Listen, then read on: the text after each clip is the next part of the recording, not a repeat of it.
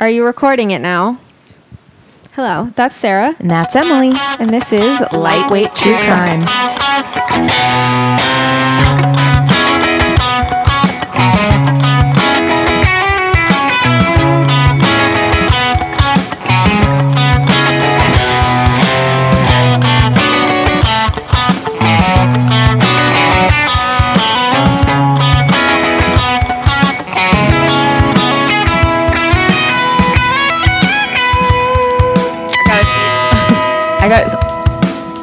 It was like just taking a gulp of watermelon.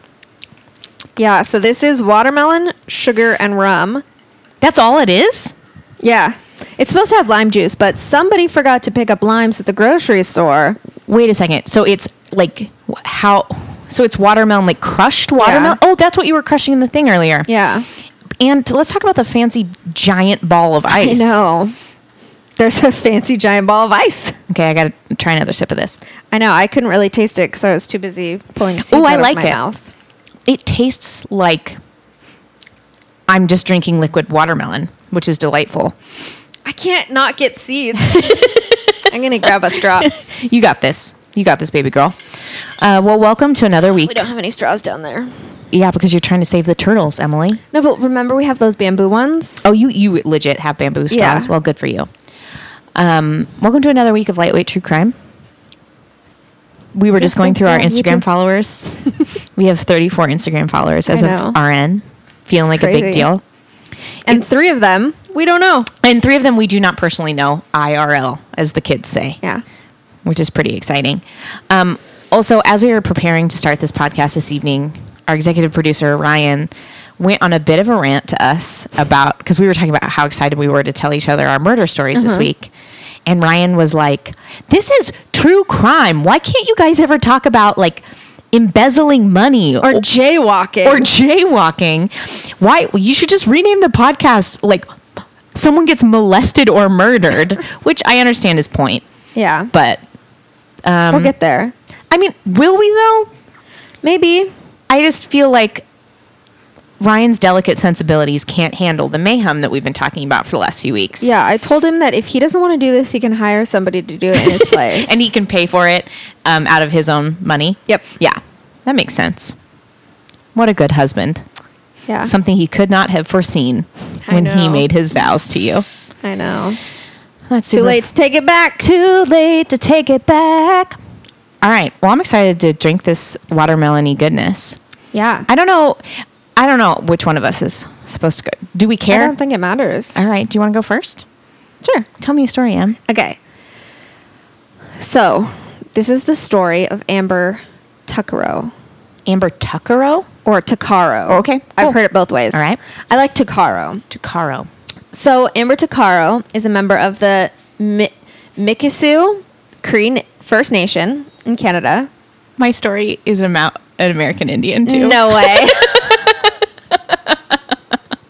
And it's also Thanksgiving this week. Oh my gosh, it is. And we didn't even talk about this. Okay, keep going. Okay, so I'm pretty sure I'm pronouncing, you know what? No, I'm pretty sure I'm not pronouncing it right. That's a fair assessment. I've heard it pronounced Mikisew Cree First Nation. So she was 20 years old in 2010 when this happens, and she has a 14-month-old son. Okay. So she lives in Alberta with her mom and her son, and she takes a trip from Alberta to Edmonton, which is like a 55-minute plane ride. And she goes there with a female friend who is unnamed. And so the 3 of them land in Edmonton, and then they go to the Nisku Palace Motel, and they check into a room. And it's not really clear why they're there. But the next day, Amber puts her son to bed, and then she's like, okay, I'm going to go into the city, and has her friend just like watch her son. For whatever reason, maybe the friend wasn't feeling good and didn't want to go into the city, and Amber was like, I'm still going to go anyways. Who knows? So, her friend says that she sees Amber get into a car in the motel's parking lot sometime between 7 and 8 p.m. And it's not clear if it was a cab or if she just got a ride with some random person. And then around the next morning, I don't know what time. She doesn't return her mom's texts, and that's like super strange. So the mom calls the police and wants to report her missing, and they say, no, you have to wait 24 hours. Plus, she's 20. She's probably just out partying and didn't text you back. That's not weird. And her mom is like, no, I know my daughter. She texts me every single day. We live together. And also, she left her kid with a friend. Like, that's not normal behavior. Yeah. So they make her wait 24 hours to report her missing. And then she reports her missing, and they don't like really do much in terms of investigation. And then 3 weeks later, the mother's fear increases, but RCMP releases a statement. RCMP is the Royal Canadian Mounted Police, the Mounties. They release a statement saying, we have no reason to believe that she's in any danger. She's probably just, we know she's in Edmonton. How she's could you know? Partying. How could you know exactly? That? Yeah. Also, like, no disrespect to the RCMP, but how could you possibly know that? Also, she's been missing for 3 weeks. 3 weeks and left her small child behind? Yeah. Okay. So, and then a month after she's been reported missing, they remove her from the missing persons database, which is like, pretty sure they're not supposed to do that. Unless she's been found? Right, exactly. Unless they've been found, and she hasn't been found. And then 9 months after that, they destroy all of her belongings that they had in evidence. What? Yeah. So they didn't even contact the family to see if oh, do you want these things? So everything that was in the motel room that belonged to Amber, they just destroyed it. Okay. Yeah. That seems shady as hell. Super sketchy. And so that was 2010. And then, so 2 years later, in 2012, the RCMP released this 61-second clip of a phone call that Amber's on. And the whole phone call is 17 minutes long, but they only released this 61 seconds of it. And this call happened when she was in the car. So in the car that she got into in the hotel parking lot. Yeah. Okay. So in the 61 seconds, you can hear her talking to the driver, saying where are we going? Is it like an Uber, or she got into a car with someone she knew, or? They think she was either hitchhiking or got into a cab. So it wasn't really an Uber. I don't even know if there were Ubers in 2010, but okay. I don't think there were. Yeah. So it wasn't like nobody got the license plate number or the taxi license or anything like that. And so she's on the phone and she's asking the driver, where are we? And he keeps saying, oh, we're going east, whatever, random things. And they're, on these dirt roads. And she's like, aren't we supposed to be on a highway to go into the city? And he's like, oh, no, this is faster. And so what the phone call was is her brother was incarcerated at the Edmonton Remand Center. And he calls her from the prison at 7:30. And all of those calls are recorded. So he called her cell phone, and that this is what was overheard. Yeah. Okay, so she must have answered, but kept it down. Well, I think that the guy driving knew she was on the phone. Oh. Because she would be like, hey, what road are we on? Where are we heading? And he'd be like, oh, we're heading east towards 50th. And she'd repeat we're east towards 50th. Yeah, so she knew she was in trouble. Yeah. She kind of knew she was in trouble, but the guy who was driving had to have known she was on the phone too. Right, so he could have been telling her the wrong stuff. Yeah. But she obviously was someone else needs to know this. Yeah. And at one point he does say we're heading south, I mean north. You can see it kind of catches himself he wants whoever is on the other line to think that they're going somewhere else. And so you can really clearly hear the guy's voice, and you can find it online. If you are from the Edmonton area, everybody says you need to hear it so that you can try and identify who it is. If you just Google Amber Tuccaro, it'll come up. And so after the RCMP release that clip, 3 women come forward saying, it's this guy, I know for sure. And they all say the same guy. But immediately the RCMP are no, it's not him. Just don't believe these women. Don't even really look into it. Just totally disregard it. And then 4 days later, they end up finding some bones and a skull. After they released the phone call? 4 days after they released the phone call. And it's been 2 years. And it's been 2 years since she's been missing. Yeah. Why did it take 2 years for the phone call to be released? I don't know. Did they... They had it the whole time. They had it the whole time. Yeah. Okay. They had it the whole time. They had it even when they took her off the missing persons list? I don't know. Okay. That's a good question. Yeah. Yeah. And people are like, this is nuts that like the second they release this, 4 days later, they find her body. But everyone says it's just a coincidence. And I don't see how it could not be a coincidence because like, I don't know. Yeah. Unless people heard it and went, I think it's that guy, and went and searched his property. But the way that they describe how her body was found is just like people were out in that area, like horseback riding. Okay. So the man that they identify, the 3 women who said like, we know it's this guy. He's this guy who lives on a farm in the area where Amber's remains were found. And he frequently employs, in quotes, young girls on his farm. And it's in quotes because he'll tell them, I'll give you free lodging and food if you like do work around my farm. And they're like, yeah, this sounds great. And then they go there and he ends up being like super weird. Like the one bathroom in the house has a door that leads into his bedroom that can't be locked. And so he'll like spy on them in the bathroom. One girl reports that he would like choke her randomly. Yeah. Yeah. So I come from a long line of lady farmers, but so not saying that like women can't be farm hands. Right. But I feel like if you're a man living alone in need of farm hands, the best thing to do for propriety's sake, and just like statistically speaking about people's like upper Yeah. body strength, like you should be looking for man help. Yeah. But okay. Exactly. Yeah. And there were a couple couples who he actually recruited. Okay. So he would get like a husband and wife or a girlfriend and boyfriend who would come and live there. And one husband and wife reported that he kept trying to get them to like commit to staying forever. He'd be like, oh, this is, yeah.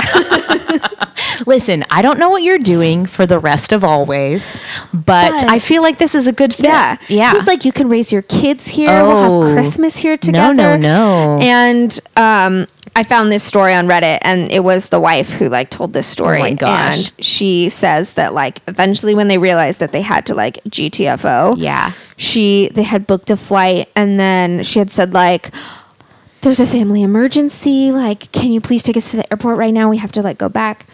And like she said, she's pretty sure that he knew she was lying. Yeah. Because when he drops her off at the airport, he was like, if you want to come back, like just call me and I'll pay for your flights to come back. And she was like, nope. Nope. So this guy's super sketchy. He also has like a bunch of really weird videotapes just laying around of Japanese girls flexing. Yeah.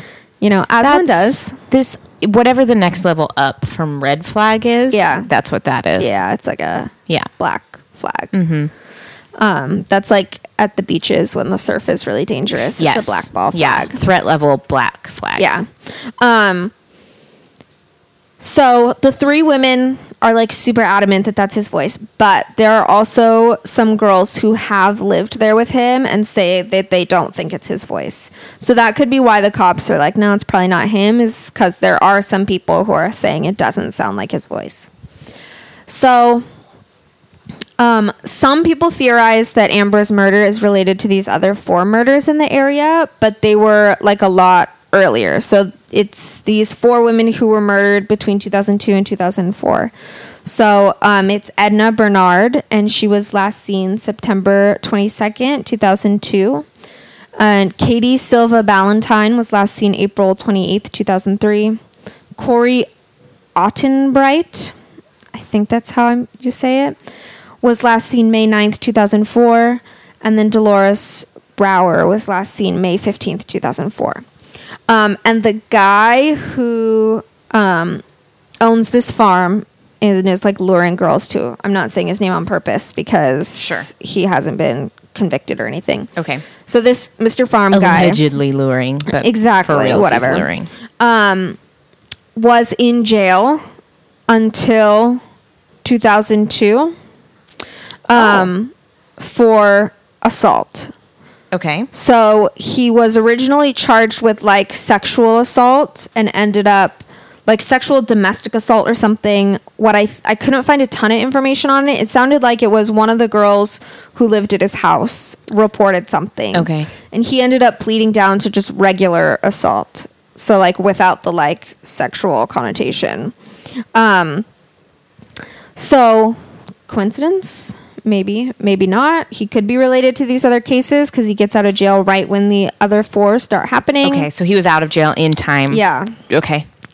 And there like a bunch of these girls who, I wonder if you can hear the train. Probably. So a bunch of these girls who lived on the farm with him said that they'd like go into town or they'd go into the city and he'd drive by a pretty girl and say like, oh, jump out of the car and convince her to come live with us. Oh. We live on a train track. Like, I'm not even kidding you. The house is in the middle of the train tracks. Train tracks. Yep. The house is shaking right now, though. This is fun. This is super cool. That hasn't happened while we were recording before. Real life. Real life. So he has been known to like get out of like I can't talk. I can't words right now. I can't words right now. This guy has been known to lure girls into his car. Sure. Or at least try. Probably for, only with the noblest intentions. Exactly. And there are some people who like, because I like went down a Reddit rabbit hole on this guy. There are some people who are like, I lived there. He never did anything weird, but he's just like awkward. He's like in his 60s. So there's people who are like, he's just like not very socialized. He's lived on this farm by himself forever. And like people want to give him the best intentions, but at the same time, it's really hard when you know he's been in jail. Not when you're choking people randomly. Yeah. Not when you have weird flex porn. Like, not when you're luring girls into your car. Like, that's just willful suspension of disbelief at that point. Or belief. Willful. Yeah, that's just no. Yeah. So, they still haven't figured out what happened to Amber Tuccaro. They haven't released any, like, cause of death or anything. They haven't released any more of that phone call. Her brother obviously knows what's on the other end of that phone call. The RCMP know what's on the other end of that phone call. But a lot of people say that, like, a lot of the people who have, like, identified the voice and aren't believed are, like, indigenous women who come from lower income areas. So there's a lot of suspicion in that. And the RCMP has, like, made a public apology to the family saying, like, yeah, we messed up. Like, that's not best practice to, like, take people off of the missing people's database and destroy evidence. But the family is like, yeah, that's not good enough. We don't want you to, like, apologize to us through a press conference. Like, we want you to figure out what happened to our daughter. So it's still kind of up in the air. It's still kind of a mystery. But that's... Wow. In a nutshell, that's Amber Tuccaro's murder. Wow. Yeah. That's brutal. Yeah. Yeah, because going so far as to destroy all the evidence and remove someone from a missing persons list feels not just like, oh, we messed up, but feels like... we're hiding something. Yeah. Yeah, which, like... there's no theories anywhere about RCMP even being involved in it. Sure. And I don't think they are, but it's just like, you had, like, what, you couldn't spare the one shelf that box of evidence was collecting dust on? I don't know. Amber Tuccaro. Yeah. Yeah, really can't believe that you and I both... I know. And mine is a First Nations woman, so a Canadian. Nice. Not Native American, but a First Nations Aboriginal woman. Wow. I know. And on Thanksgiving week. And on Thanksgiving week. It won't be Thanksgiving week when this gets released, but it's Thanksgiving week for us now. Wow. Must just be on our minds. Well, and also I was looking at all mine. I was like, because the people that you first think of, I think of when terrible tragedies, like the ones that we talk about, are people that resemble you or people who you can see yourself in, are the ones you like immediately gravitate to. And I was thinking to myself that pretty much all the mysteries or murders I've talked about have to do with white women. Yeah. And like white women of a certain like social class. Yeah. And so just on a subconscious level. And so I was like, I need to, when women of color are like by and large, like more likely to be victims of violent crimes, and particularly like Native women in particular. Have you ever watched the show Longmire on Netflix? No, but I've like seen the banner for it. It's really good. I love it. It's about a small town in Wyoming, and it's about the sheriff and his best friend. And the sheriff is white and the best friend is Native American. And it's not this weird like, oh, look, racial reconciliation, everything's fine kind of friendship. It's like showing the real issues of that community, and like I feel like it represents the Native community really beautifully, and they like masterfully weave in like the very real issues facing Native women in particular into this show.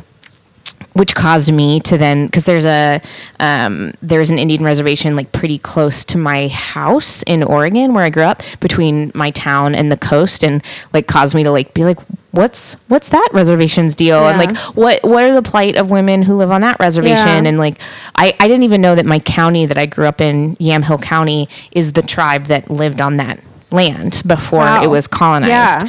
So yeah, just a lot of things that we don't think about or see, like the missing and murdered Indigenous women, like that number is so high, and yet like we never hear about it on the news. And there was a movie, I think I watched it on Netflix. I don't know what it's called, so this is terrible. It was really great. It's got Jeremy Renner in it. Fantastic. And I think it's based on a true story about a First Nations woman in Canada who was murdered, and it's like Jeremy Renner's daughter's best friend or something. Wow. And they like show this crazy statistic at the end of like most First Nations like women who go missing or are murdered aren't even reported. Right. And then like the majority of the ones that even are never investigated. Right. And it is like just nuts. The Missing and Murdered podcast from the CBC is phenomenal. Is amazing. Both seasons do an incredible job of like bringing to light so much of these issues that are going on with First Nations women and Native American women that like I had no idea were even going on. Yeah. Anyways. Who knew that this was going to be the theme of our show? Know. Not us. We didn't talk about it. Okay. Well, along those lines, I'm going to tell you the story of a name that I'm sure I'm not going to pronounce right, the last name at least, of Anna Mae Aquash, Aquash.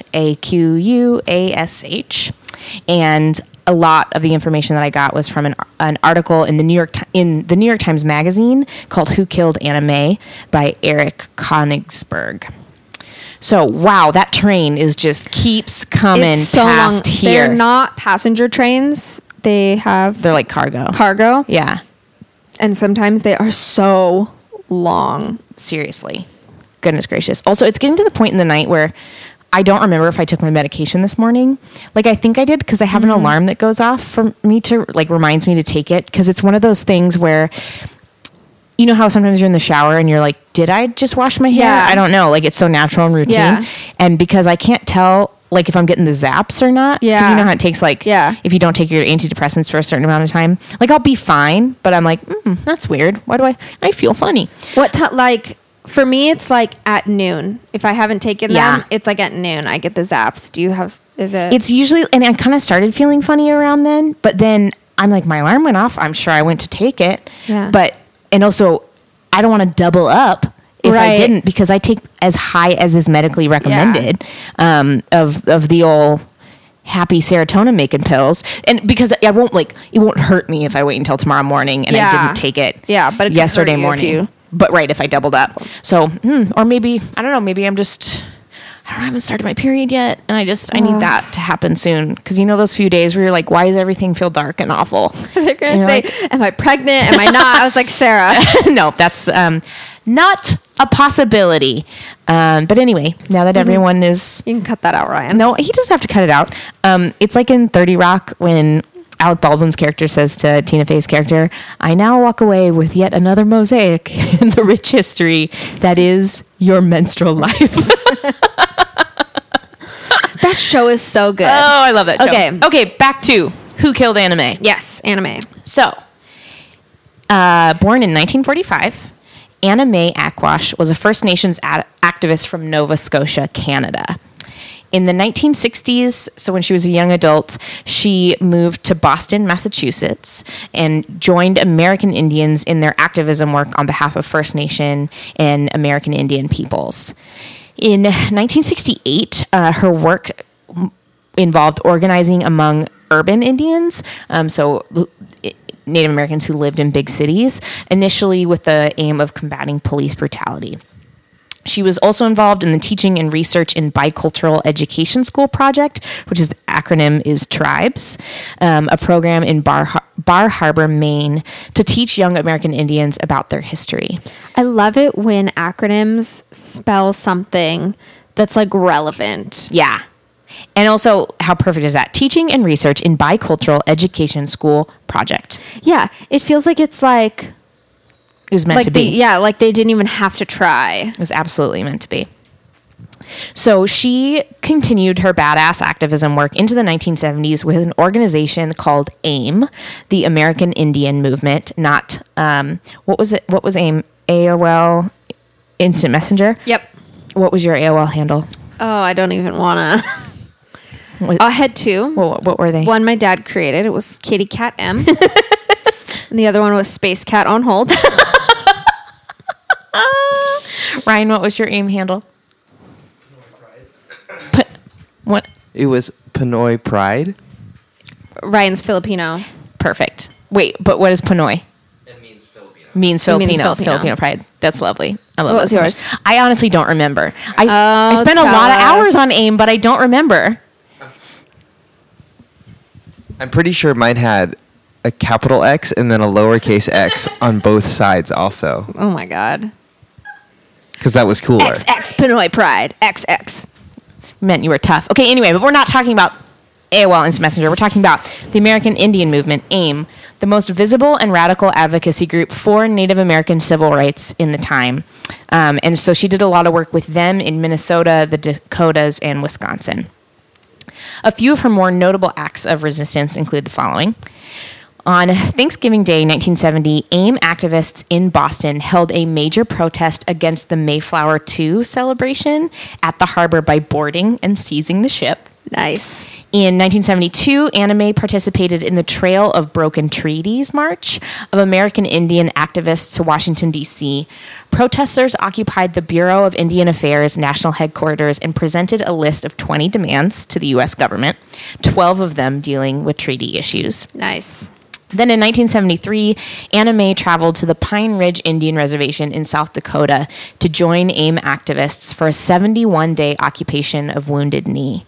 Oh my gosh. Yeah. It's a long time. It's a long time. And on her first night in South Dakota, AIM organizer Dennis Banks told her that newcomers were needed on kitchen duty. Mr. Banks, she replied, I didn't come here to wash dishes. I came here to fight. Nice. So she's a badass. But on February 24th, 1976, a rancher in South Dakota was installing a fence on land situated along the edge of the Pine Ridge Indian Reservation when he spotted a body at the bottom of a 30-foot embankment. The badly decomposed corpse was that of a woman in jeans and a maroon ski jacket, and the coroner later determined that the woman had been dead for more than 2 months. Oh my God. Yeah. She had been shot at close range with a single bullet wound at the base of her skull. It would take investigators a week to identify the body as that of Anna May Aquash. Did nobody notice that she was missing for 2 months? So and it'll kind of get into this in a little further, her life was pretty transitory because of her activism work. So she, because of these protests, was in and out of jail. She was in and out of Indian activist safe houses. Yeah. Like it wasn't. That's okay. Yeah, that makes sense. and it'll get into a little bit more about that. Yeah. So around this time, Pine Ridge's murder rate, and this was crazy to me. I guess the reservation, which makes sense because the rates of violence are pretty high. So around this time, Pine Ridge's murder rate was the highest in the country. So locals over like reservations or so now that I read that sentence back, I can't tell you if that's like that area in South Dakota or everywhere in America, right? Or if it's talking about the Indian reservation specifically, or that area in South Dakota. IDK. Either way. So, nuts. right. So locals were not very surprised when Anna Mae turned up dead. It was not a stretch to think that she was just another life lost in the fight against a government that for centuries had been warring with Native peoples, right? The disdain that local law enforcement showed for American Indian activists was no secret. A man named William Janklow was running for state attorney general in South Dakota around that time and told a newspaper during his campaign, the only way to deal with the Indian problem in South Dakota is to put a gun to aim leaders' heads and pull the trigger. Holy. So there was... Yeah, I had no idea. No idea. I feel like I've heard that someone at some point said something about like the Indian problem, right. But I don't know if I made that up and that just sounded familiar when you said it, but just such like this man is running for public office and that is something he says. So it wasn't very surprising, right? Because she was a very visible, active activist. And so when initially she turns up dead, it's sad, but people are not that surprised for that era and for the type of, not that she deserved it, but like for the type of work that she was in, people were not surprised. It would be what police call a high risk high factor, risk. Which is stupid. Right. Because no one's lifestyle choices means they deserve to die. So anyway, people are not that surprised. But between the year 1976, when they found her body, and the year... that's the year of Anna Mae's murder. And 1999, 4 grand juries took up her case without producing any arrests. That's 20 years? That's a little over 20 years. Okay. Yeah. So 23 years. 4 different grand juries look into the case. No one is arrested. No one involved in AIM would talk about it on the record, which was part of the issue. And the investigation goes cold. Until in the year 2000, a Native woman named Darlene Nichols was persuaded to help. So Darlene was Anna Mae's friend in her time when she was an activist in the 70s, but she was also weirdly her rival, as Anna Mae had been having an affair with Darlene's common law husband and fellow activist, Dennis Banks, who I quoted earlier. Yeah. In the months who wanted to make her do work in the kitchen duty. Yeah. She was like, nah, and he was like, all right, how about you sleep with me instead? Yeah, how about that? So romantic. So Darlene was Dennis's common law wife. Yeah. And they were friends, but it was also weird because Anna Mae was having... They're like, we both really want the same thing, and that's more important than we're also sleeping with the same guy. It sounded like a complicated relationship. Yeah. But not one without, affection. Yeah. Right? So that's one of many reasons Darlene said that investigators questioned why she wanted to get involved in this cold case. They're like, okay, that's weird. Were you a part of it? You should have hated this woman. Yeah. But she said, more than anything, I just wanted to get to the bottom of it to find out what happened. So many people have tried so hard to make it go away. So Anna Mae's friends said that her affair with Dennis Banks caused resentment from a group of militant, mostly Sioux tribe women who called themselves the Pie Patrol. Don't ask me why they call themselves that. I don't know. PIE? That's what the article said, but it's not lost on me that there could be some significance to that we don't know. Because I would like to join the Pie Patrol. I would 100% sign me up for the Pie Patrol. If it just is pie eating contests, I'm in. Absolutely. You mean tomorrow, the pie eating contest that is Thanksgiving? We have 2 pies in our fridge right now. Yeah, you do. What kind? Apple and pumpkin. Fantastic. Yeah. So Anna Mae's friends said that her affair with Dennis Banks caused this group of women to resent her because they viewed her as a threat to the stability of the organization. Yeah. So after being arrested at a demonstration, shortly before her death, Anna Mae and Darlene found themselves in jail together, waiting to get bailed out. And Anna told Darlene that she was really scared to be released. She was aware of the animosity some of the other Native activists had towards her, and that some people thought that she was actually an FBI informant. A rumor that started when she was quickly let go after an earlier arrest, while others who had been with her stood trial.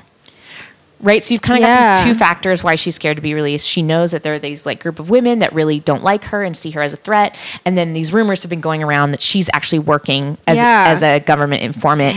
And it was a month later, after she and Darlene were in that cell together, that Anna Mae was dead. Dang. So in 1999, Darlene receives a newspaper clipping about Anna Mae's case in the mail from her mother, where some AIM members were quoted as saying that people within the organization were responsible for her death.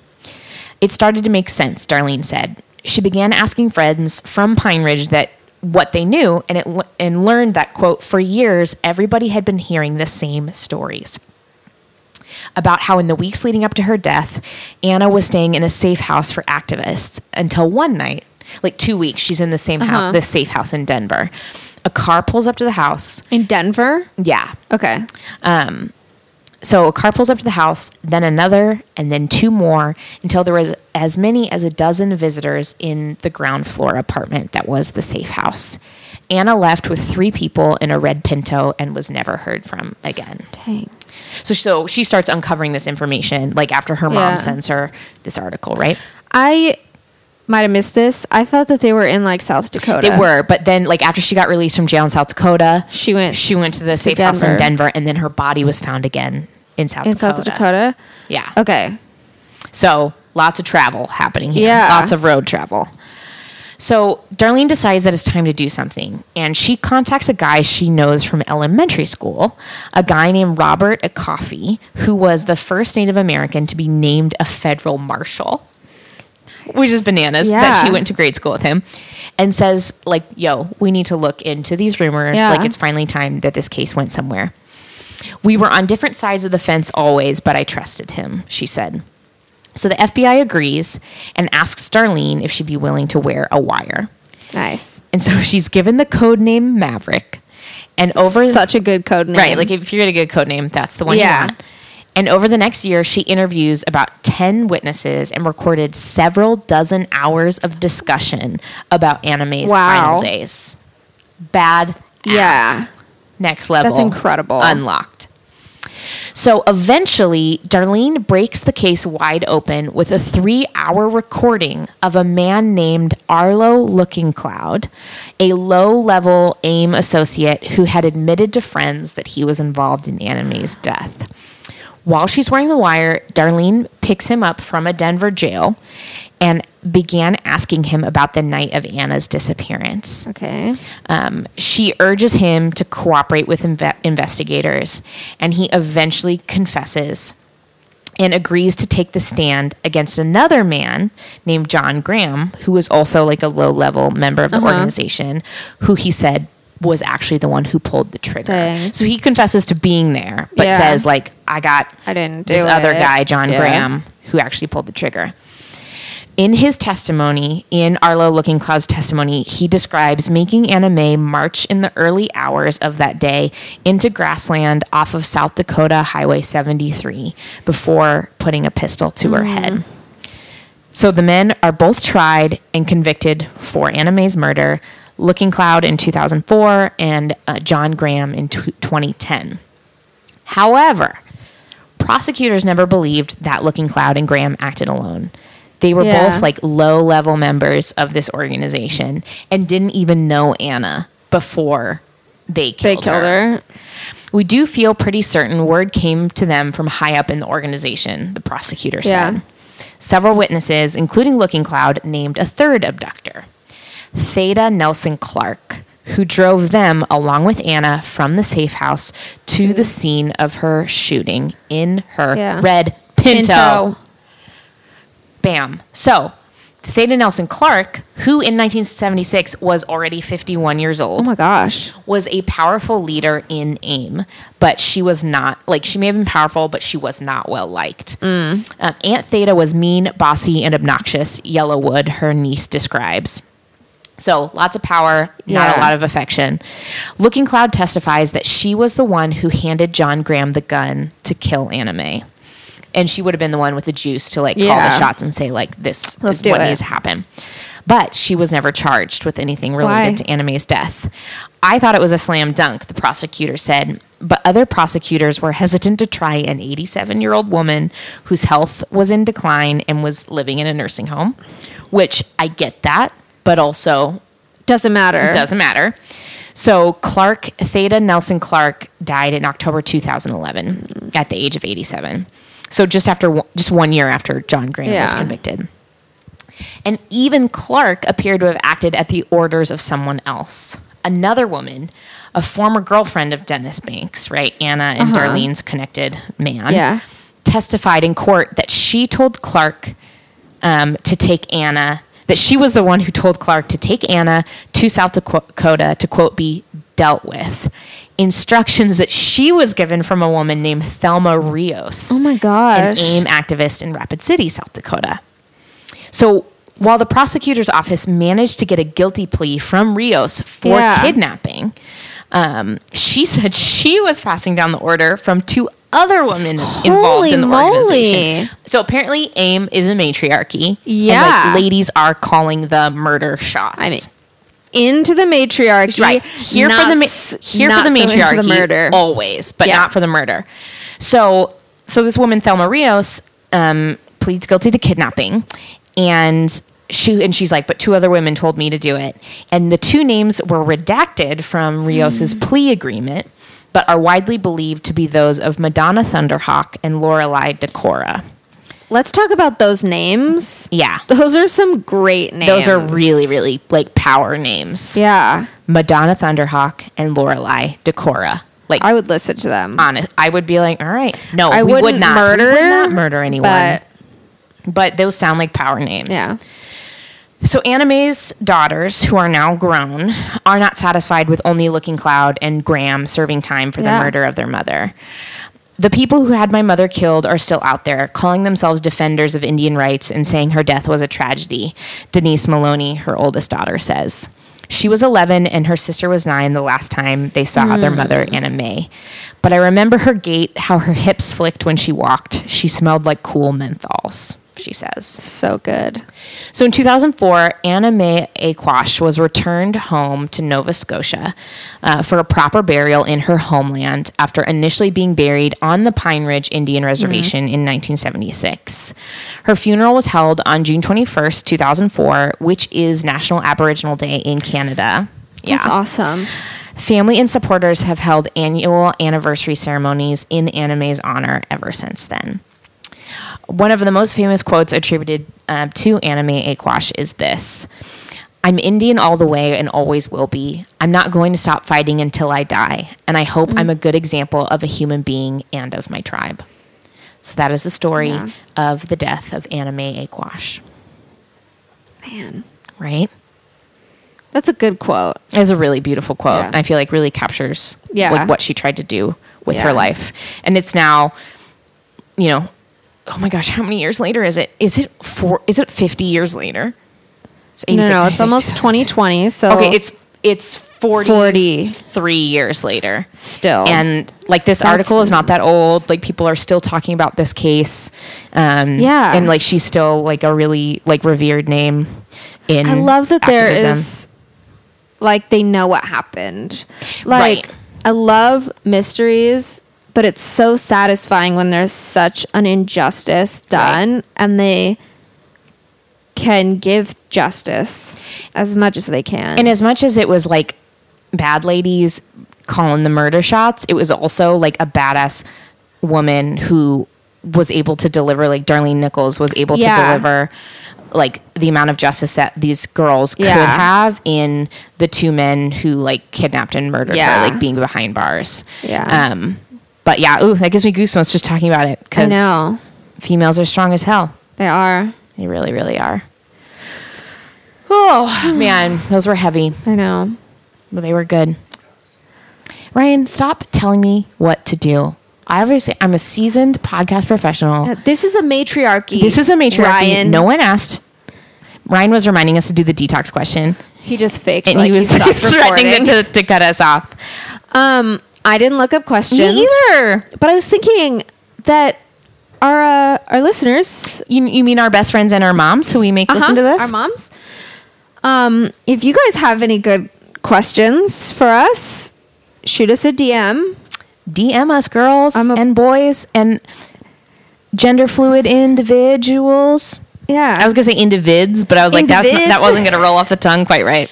Anyone who has any good icebreaker questions can DM us at Lightweight True Crime That's us. at Instagram. At Instagram. At Instagram. At the Twitter. At the Facebook. Or email us at lwtruecrime@gmail.com. That's lwtruecrime at gmail.com. gmail.com. These drinks are really good. I know. Uh-huh. I haven't really been able to drink much because there's seeds. Are you afraid that like a watermelon No. is going to grow in your stomach? No, they're just gross. Oh, it's like a texture thing? Yeah, You're just I afraid of guess them? so. I found out I'm a super taster. What does that mean? I can taste more things than normal people. Did you find that out in a DNA kit? No, How- you can't tell at DNA. Ryan's shaking his head because he doesn't believe me. No, because my mom learned about it and was like, Okay. apparently there's like a list of things that super tasters have an aversion to. And I have an aversion to all of them. And my mom was like, growing up, you would never eat these things ever. And Interesting. you still don't like them. So I Googled it and it sounds about right. Are things on the list maybe all of vegetables? Because if so, I am a super taster. No, it's like mushrooms, broccoli. Oh, I forget what it is. There's That's interesting though. green tea, coffee, beer. Do you not drink coffee? What? I can't do it. You married her still? Wow. It tastes like dirt. Well, if you're a super taster, I mean, it is. It's what was Natalie and I always say. We joke about how we're like, yeah, we really got to cut off the coffee because of our anxiety. But then there was this meme that was like, hot bean water tastes like chocolate. Yes. Make me go vroom. I love that. Well, and I know that there is some kind of like genetic thing that they can test for, or like likelihood of people who, when they taste cilantro, it tastes like soap. Yeah. Cilantro's on the list, but it doesn't. I don't think it's connected to the soap thing. That's interesting. Well, I just thought of What's the detox question? one of the many questions that I have stuck in my head from like college. Is, what's your Myers-Briggs? Oh my gosh. Because it is the law. Yeah. My Myers-Briggs, I am an ENFJ. So extrovert, intuitive, feeler, and judgmental. I don't think it's judgmental. Judgmental. I think it's just like judger. What are you? I'm an INTJ. INTJ. So So the only introverted. things we have in common are the N and the J. Yeah. You're introverted. Intuitive. Oh, that was the cat. Yeah. I was like, is that does he already know how to open? Oh, I'm sorry. We'll beep that out. Sorry. The man who rents your spare room Yeah. figured out how to use a door. Or climb out of his crib. Walk. It's really weird that you make your renter sleep in a crib. Yeah. It's just, for safety and stuff. So, okay, you're an INTJ. I'm an INTJ. Interesting. Yeah. I can see that. I think Steve Jobs was an INTJ. Wow. Humble brag. Rye, what are you? Yeah. I'm an ENTJ. An ENTJ. I can see that. Both T's. All right. Well, this has been great. I for sure have the zaps, just in case anyone was curious. You figured it out. I figured it out. It's fine. We're all going to be okay. I hate these apps. All right. Cheers. Cheers.